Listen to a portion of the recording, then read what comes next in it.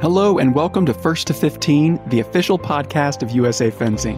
I'm your host, Brian Wendell, and in this show, you're going to hear from some of the most inspiring, interesting, and insanely talented people in this sport we all love. First to 15 is for anyone in the fencing community, and even for those just checking out fencing to see what it's all about. So whether you're an Olympian or Paralympian, a newcomer, a seasoned veteran, a fencing parent, a fan, or anyone else in this wonderful community, this podcast is for you. With that, let's get to today's episode. Enjoy! Today's guest is Jennifer Oldham, a fencing coach, innovator, and pioneer of the Women's Saber program in the United States. Oldham is a successful saber fencer, having competed for the University of North Carolina at Chapel Hill and at the international level with several top 32s and a bronze team medal. And then she's parlayed that experience in many ways, including as a coach. She's currently a 3-weapon fencing master with Forage Fencing, love that name, in Durham, North Carolina, and also as an advocate for increasing the diversity, unity, and equity within fencing. So we're excited to chat about all that and more. Welcome to the podcast, Jen. Well, thank you, Brian. I appreciate the introduction. I'm glad to be here. Yeah, thank you so much for being here. I'm ready to just, dive into your story. And I understand that your introduction to fencing came through a PE class. So I was immediately curious what happened there. Can you tell us that story? Sure. This was way back in the 90s when fencing was not nearly as prevalent as it is today. And my boyfriend, Craig, and I were sitting around in a book trying to flip through the class list. And we had to take 2 PE classes, and I had taken racquetball and loved it. And he said, why don't you try fencing? His ex-girlfriend, Paloma, had taken fencing and had been recruited to the varsity fencing team. And that intrigued me. I'm like, wait, you can just walk onto this team after taking a gym class? Right. And he said, yeah. So I tried out for the team. There were 3 Jennifers trying out. So I went from a Jennifer to a Jen in the tryout process for the team. And I was the Jen with the tall socks. So I have very vivid memories about this time. And then made the team and just learned from then on. That's awesome. So yeah, that's definitely not something you hear about in other sports. Like if you're taking a PE soccer class, they're not saying, soccer. So I wonder what it was that made you stand out. And then I'm also just curious about your whole fencing experience at UNC as a Tar Heel. Sure. I'm sure it's my tall socks that stood out at the very beginning. That was the key. But that was the key. But at the beginning, there was just women's foil. And we were at a transition time in which Epee was also being part of the women's team for varsity programs. So they needed more women. And in the basic gym class, we learned foil.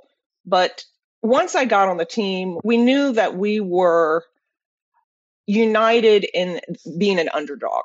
And so we had to learn, and we were at the beginning with other women across the country. And I had some wonderful team experiences, and 2 team experiences that really jumped out were about winning. Of course, everyone likes to win, but we were raw, I would say. And we knew that very few of us were quote unquote recruits. We had some recruits from New York and New Jersey who had fenced in their high school leagues and some national competitions. But we didn't expect to compete with the Penn States and the Ohio States. That just wasn't an expectation that we had. But we were winning. And we were winning because of our coach. He was very innovative and he could turn any athlete into a fencer fairly quickly. And that's Ron Miller. He just recently retired. Mm-hmm. Hall of Famer, right? Just inducted him into the Hall of Fame. Absolutely. This last summer. But how my efficacy and our team spirit built was going out into these arenas. First time I went west of the Mississippi was with this team. So I was a native North Carolinian, not exposed to a lot of the greater world out there. And we fenced at Northwestern and we crossed the Mississippi. And we had a lot of snow, and this was all new to me. Right. So it was very exciting, very exciting. And I remember one time being at Penn State, and math is important in fencing. And we were fencing, and they had put in their B squad. And all of a sudden, the team captain says, "Hey, Jen, if we win this next one, we win. We win this tournament." And they weren't paying attention to the numbers. They just assumed that they would win. And so we had to act nonchalant, like, "Oh, yeah, we're just fencing another bout," because we didn't want them to notice what was happening. And we Interesting. won. So that Wow. was a huge victory for us. And we have a wonderful photograph in their parking lot celebrating. And I have other memories like that where we were at Duke. I love today going to the dual meets. The smell was the same in that room until they just recently changed the floors. But the experience of fencing in Duke really just is seared in my brain. And another experience I recall was winning against the Duke fencers. They had more recruits than at UNC, so this was a big deal. And it felt powerful. It felt wonderful that I could advance myself as an underdog and win. I loved it. Absolutely. That's such a great story. And it makes me think, I wish we could capture some of that collegiate fencing atmosphere into, other tournaments, into our NACs. And because, yeah, you're there representing a team in your club, but we don't have that same team spirit, at least not to that extent, across the board. And that would be something I'd love to see more of. And I don't have the answer, but I think it would be really cool to see. So you mentioned women's foil being kind of the only option and women's épée being new. And I think maybe some newer fencers or people who are newer to the sport might not know that women's saber, yes, saber's been in the Olympics since the beginning, 1896, but women's saber was not introduced until 2004, which seems super late and recent, right? So what was it like fencing at a time when, these weapons were new? Foil was the only thing, épée was new, and saber was just coming on board for women. I want to tell a story about a job I had in college and use that as a metaphor. I worked in the North Carolina mountains for a summer as a camp counselor. And one morning, we were going on a mentor hike. So we had a mentor. The mentor picked our destination. He decided that we were going to the top of the mountain and we were going to bushwhack our way down and forge a new path. And so I was the counselor, kind of supporting him. And we had, all these kids, 16, 18 kids. And so we went up the mountain, we were dropped off, and we started our hike down. We had a map, we had a compass, he had a plan. It was exciting. Oh, look at this, discovering that. This is how it felt traveling internationally at that time and being new in women's saber. Wow, this is really cool. We had these great guides to help us navigate all these new cultures and customs. But then during that trip, we realized our guide lost the map. And somehow his compass fell aside and he became disoriented. And so as a counselor, I feel like as how I've been as a coach. I've had to figure out how to lead this group of people. Maybe there's a path that's been there. I have an idea of where to go, but the map and the compass weren't there. And the leaders around me weren't quite able to do what we needed to do to get down this mountain. So I had to find logging trails. I had to counsel all the campers. We're going to get through this. They didn't have water. We had to share water. We had, it was a big deal to get down this mountain. And we got down the mountain and there was support. But right now I feel like I'm at the bottom of the mountain looking up at all of these other groups of fencers from the United States and from all over the world. And I'm like, wow, some people have a lot of resources. Not only do they have a map and a compass, they have a backup map and compass. Right. They have a GPS device and they have support all around them to help them. And so it still feels like bushwhacking to me. It still feels like I'm trying to navigate a path as a woman's professional in the same terrain, in the same environment. So I don't know if that makes sense to you, but that's what it feels like to me. As a camper, I was a fencer. I was excited. We were in the woods. We were exploring. As a counselor, I've got to figure out how to do this. And now looking at the greater picture, I'm able to see more facets of our greater community. And I'm realizing there's better ways to do this. There's better support out there.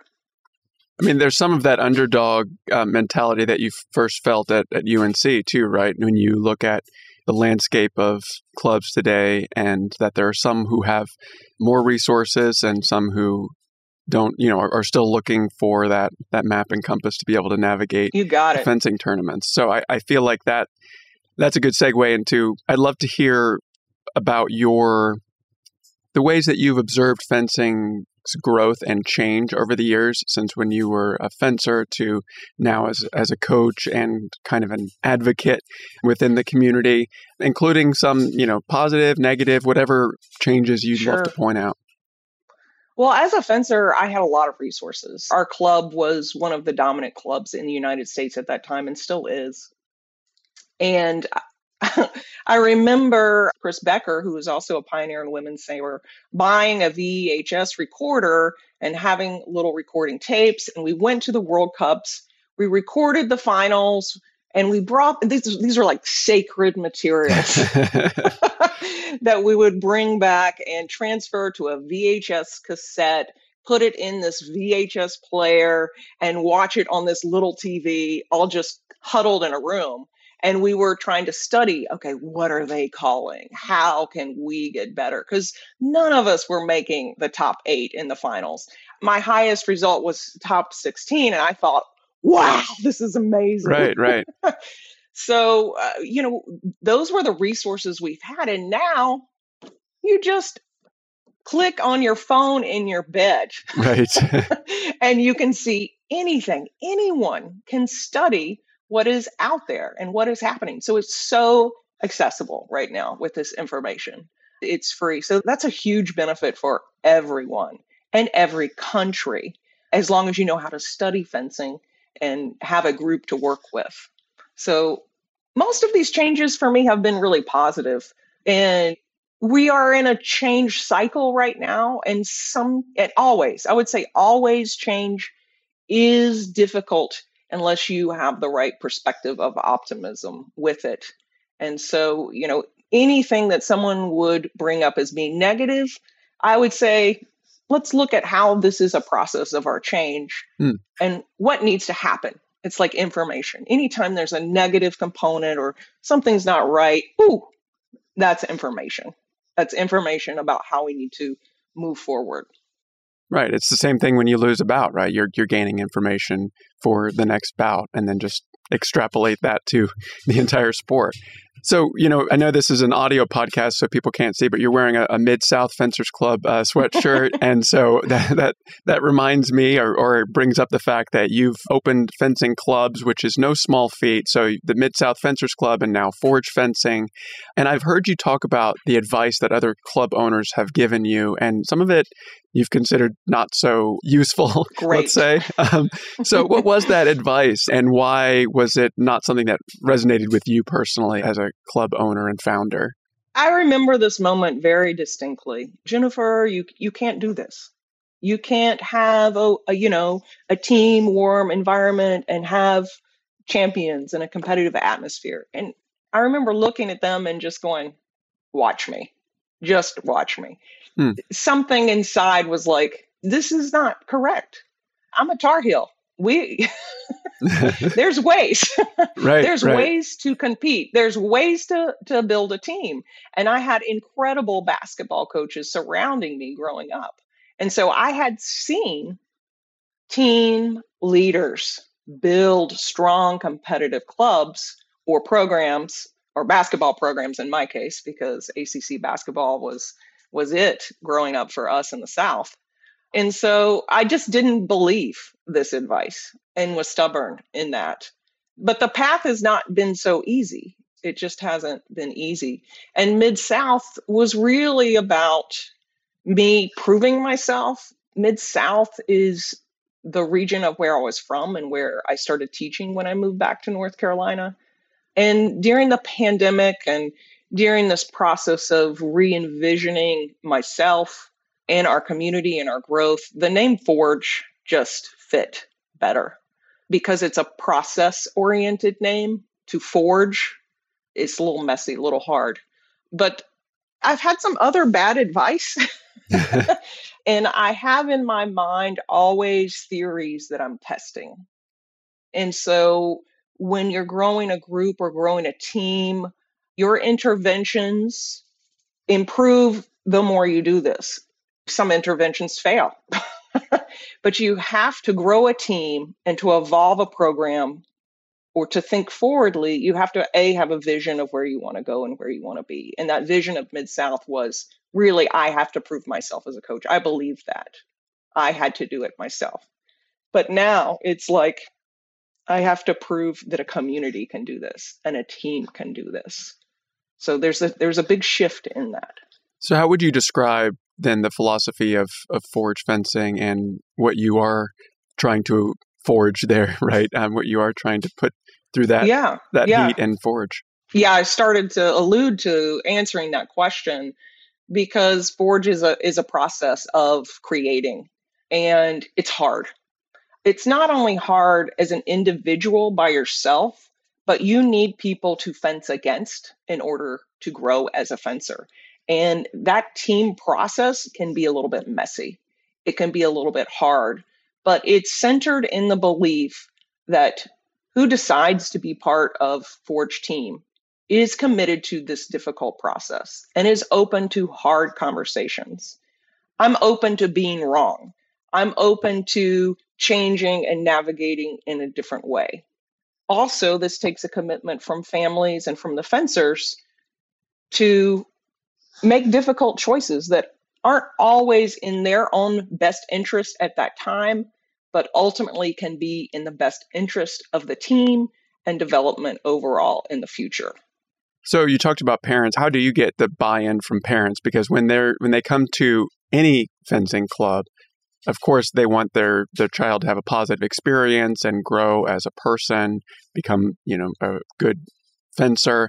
But, when you're trying to balance winning teams versus winning, on the strip, a lot of parents will say, well, I want my child to also win a bunch too, and it wouldn't hurt if they, brought home some medals to show for it. So how do you get that buy-in from parents to your philosophy at Forge?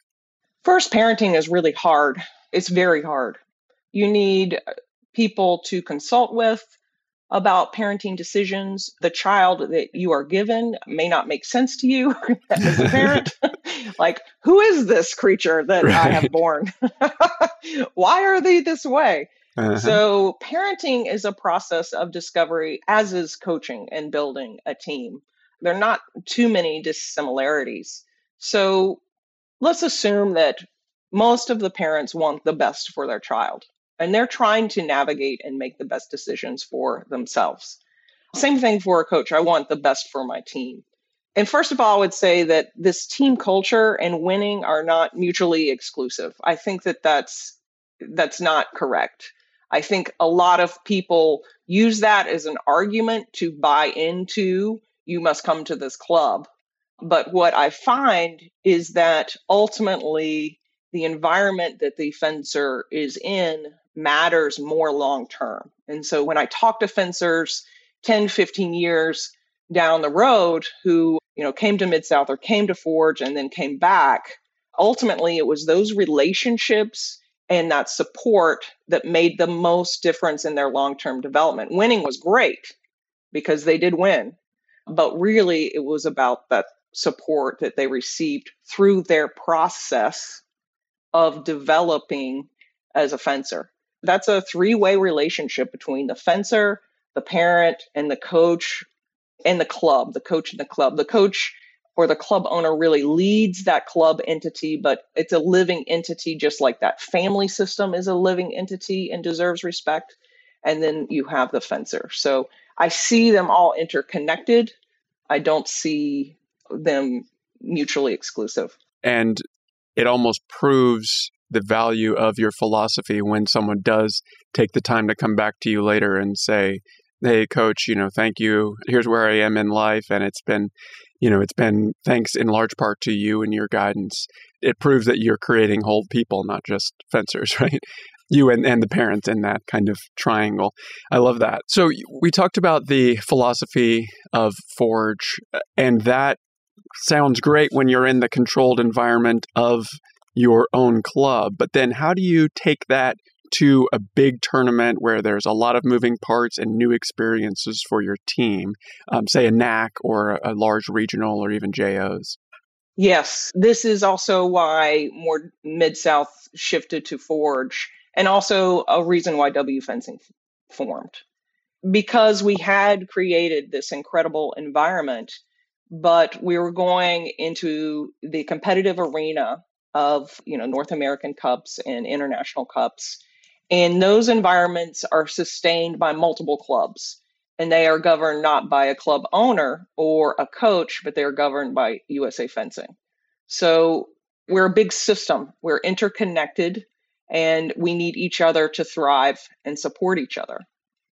Well, as my athletes left and went to other places and went to other programs, the parents in particular would remark back, wow, this is really different. This is not what I expected.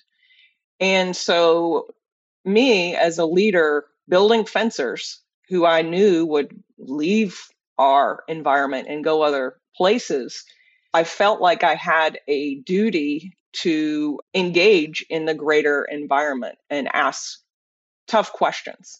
And I was challenged and not allowed to advance in the same way my athletes weren't as they left our community. And these are because of factors that shouldn't be in American sport culture, like abuse, exclusion, corruption. And I had a choice. I could accept that as it was. I could quit, which was seriously considered. And we'll talk about women later. I think a lot of people quit when they realize what force is up against them. Or I could be stubborn, just like I was over a decade ago, and, just be confident enough that, hey, maybe I could make a difference. And so, does that answer your question? It does, yeah. It does. And you've really underlined kind of the environment in which you and some other strong women started W Fencing, which is a nonprofit that's working to achieve diversity, unity, and equity among all fencing professionals, coaches, everybody, no matter their race, gender, location in the United States. So I'm curious about the genesis of W Fencing. Women like Iris Zimmerman, Vinnie Bradford, and yourself. What inspired you all to want to create this organization? So let's go back to my hiking analogy of us all in the woods. Mm-hmm. And, I made it down the mountain. They fired this mentor. And so I'm back at base camp. We'll call base camp the Summer National Championships. So all of a sudden, about 4 or 5 years ago, I kept hearing complaining. Oh, yeah, that's just how it is. That's just the way it is. And I'm like, does it have to be this way? Does it have to be the way? Now, every time someone says this to me, this is just how it is, as a red flag for me that, here's an opportunity for change. And so Vinnie, she has a TED Talk. You can see it on wfencing.org, but she did a presentation at Summer Nationals about women professionals. And I was like, Vinnie, I've had this idea. And we started talking, and it was at that meeting at Summer Nationals, we decided, let's do something. And Iris and I had developed a friendship, and she had also come down the mountain with her own squad, the women's foil squad. Vinnie had, been down the mountain earlier.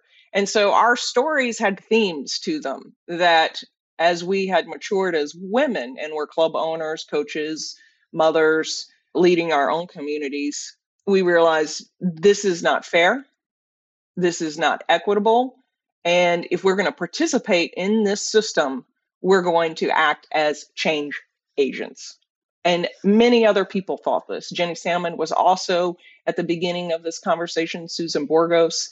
And so the impetus was to connect women in all aspects of the fencing arena in North America. The president, Vicki Miller, she was the mom of one of my top students. And so she saw from the parent perspective firsthand what was happening. And rightly so, she's riled up. So she's on board. And there's a dozen or two other people who this story resonates with them. And it's not just about women. It really boils down to two things. One is fairness. Men also have suffered under the current structures that we are working within or in the process of trying to change, because as I mentioned earlier, we are in a change process state right now. And another part is, this is going to seem odd, but it is an awareness of how democracy works in the United States and the function of nonprofit organizations and how communities guide and lead themselves. I think that's well said. And part of the guidance, let's say, that W Fencing is able to provide is workshops and clinics and resources. You mentioned the URL, it's wfencing.org, and we'll put it in the show notes of this episode too. So that's really an important place for anyone within the community who cares about this community to check out and see some of the conversations that are being had there. What has been the response so far? People coming up to you and, saying, I came across this resource, and maybe they hadn't met you or any of the women involved on the board or involved in W Fencing, but they just happened upon the resource. What are they telling you out there in the community? I think in general, there's a sense of relief. At the beginning, we had some really tough conversations about what the W meant. Is it women? Is it we? Is it worldwide? What's the W? And the consensus was, let's highlight and promote women first until someone starts paying attention. And we're at the point where people are paying attention. USA Fencing is paying attention to this now. You didn't have the bandwidth or the ability then. Same with the USFCA. People are like, okay, I see that this is important. Whoa, our history is not great. I'm kind of embarrassed. Ooh, what do we do now? And so now the W is coming into a collective we. What do we, as the fencing community, want for ourselves? What do we want our culture to be? And for everyone who is like, about this referee, or about this coach, or about those parents, this is the getting messy part time. This is it now, where we have to have these conversations and build what our American team, what our American culture, what our landscape is going to look like. Because the forest is harsh. There's thunderstorms, there's rain, there's mudslides. If you're by yourself and there's no one to help you, poof, you're gone. We are interconnected. On the fencing strip, we can compete against each other, but the second we step off, it's a different relationship. And that's where everyone's struggling. They don't know what that relationship should look like or what is fair. No one just knows. There's just no guides right now. And W Fencing has just been a guide. We're like, hey, we know there's another way. And that's what we're doing. We're just being part of USA Fencing, being part of USFCA, trying to take a sponge and just take out the shame and the embarrassment and be different. Find another way. And that's really the essence of what W Fencing is. I love that. And just providing a safe space for people to have those conversations is such an important step in this messy time, right? You have to kind of build that, to use your outdoors analogy, build that campfire for everybody to gather around and have these discussions. It's been part of that. And there have been a few kickbacks. Someone esteemed referred to us as the women's coaching group. And I suppose that's correct, but that's kind of like calling us lady coaches. Right. We're professionals. We're professional coaches. And Totally. We're men too in this group. But I mean, that kind of highlights the challenges that you still face, right? Is that phrasing that is still out there. And so women coaches, women professionals, that's actually the next topic that I'd love to hear your perspective on. And so a lot of coaches, men, women, everybody, they have, there's a pretty predictable formula, right? You have a successful experience as a competitive fencer, and then at some point you find a club or start a club and try coaching. So that's oversimplifying, obviously, but Can we talk about how that journey might differ for a woman wanting to become a fencing professional? Yeah, and I want to take one step back, Brian, Please. and really give a shout out to the referee cadre, the women and men, because they've been really getting messy and having tough conversations. They just rearranged their ranking system. So I think the referee cadre is ahead of the coaching development group right now. So I want to give a shout out to them. I was recently at a tournament, really impressed with the quality of refereeing that was out there. And I know a lot of men and women have put a lot of time and effort because the referees ensure fairness. That is their job. They are the judges. They control the playing field. And there's a symbiotic relationship with the coaches to the referees. But we seem a little bit more alone. We're in our own little groups, our own little clubs, and only through networking with other people that we trust do we gain access to information. And that access to information is the challenge in which the coaching community is having. Who has the information? Woo, you can get any opinion on that you want. Who should be in charge of this information?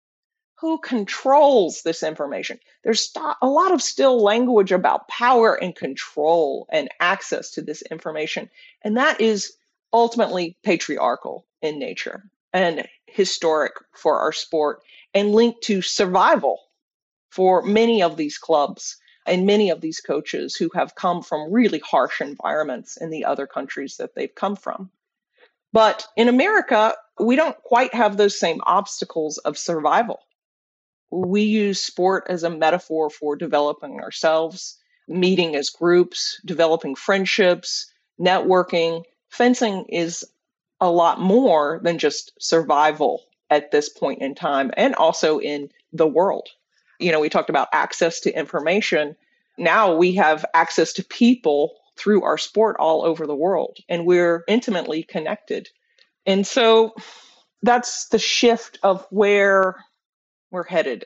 I also want to add that the women who have stepped into our realm have, they met at base camp. But as we met at that base camp, Summer Nationals, and as we've communicated out there, there's a lot of very qualified people, not just former athletes who picked up a saber and started giving lessons. These are women who fenced previously, who are in other sports, and they want to learn more about the sport. So that access part to information is going to be really important in our next stage of developing fencing in the United States. And what information are you referring to when you say access to information? Like, what are some of the specifics that exist there?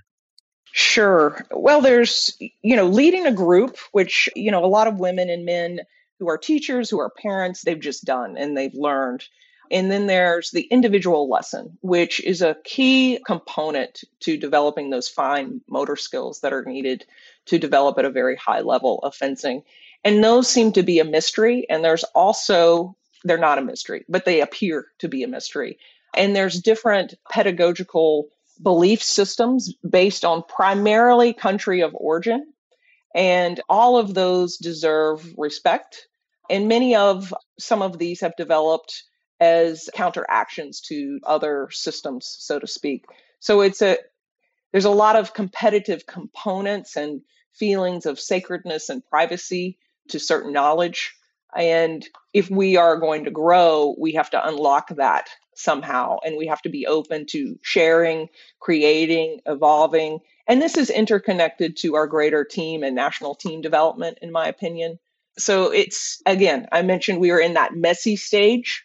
And, the path forward, as far as I see, is unlocking this information without shame, without judgment, and without ultimately ego. Fear that if this knowledge is given, it's going to be used against me and my fencers.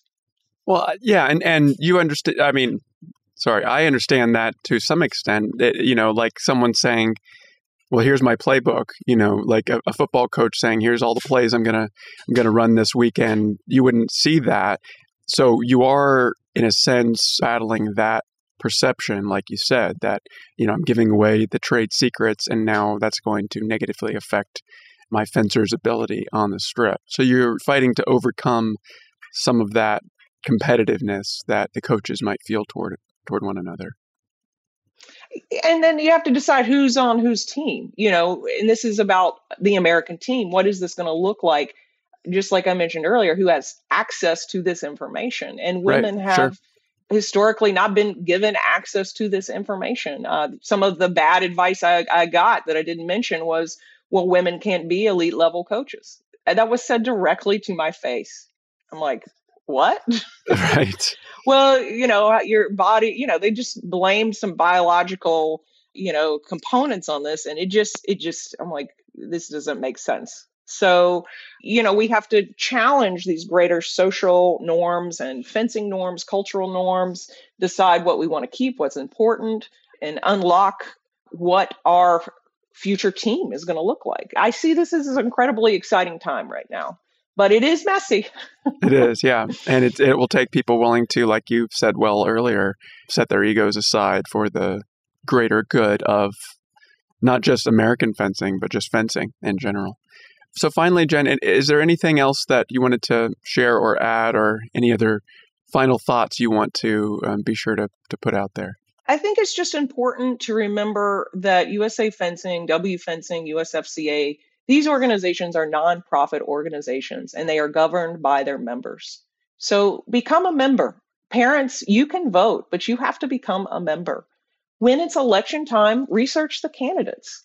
Think about which candidate is going to look out for the greater common good of our fencing program, and be invested in this process of our community.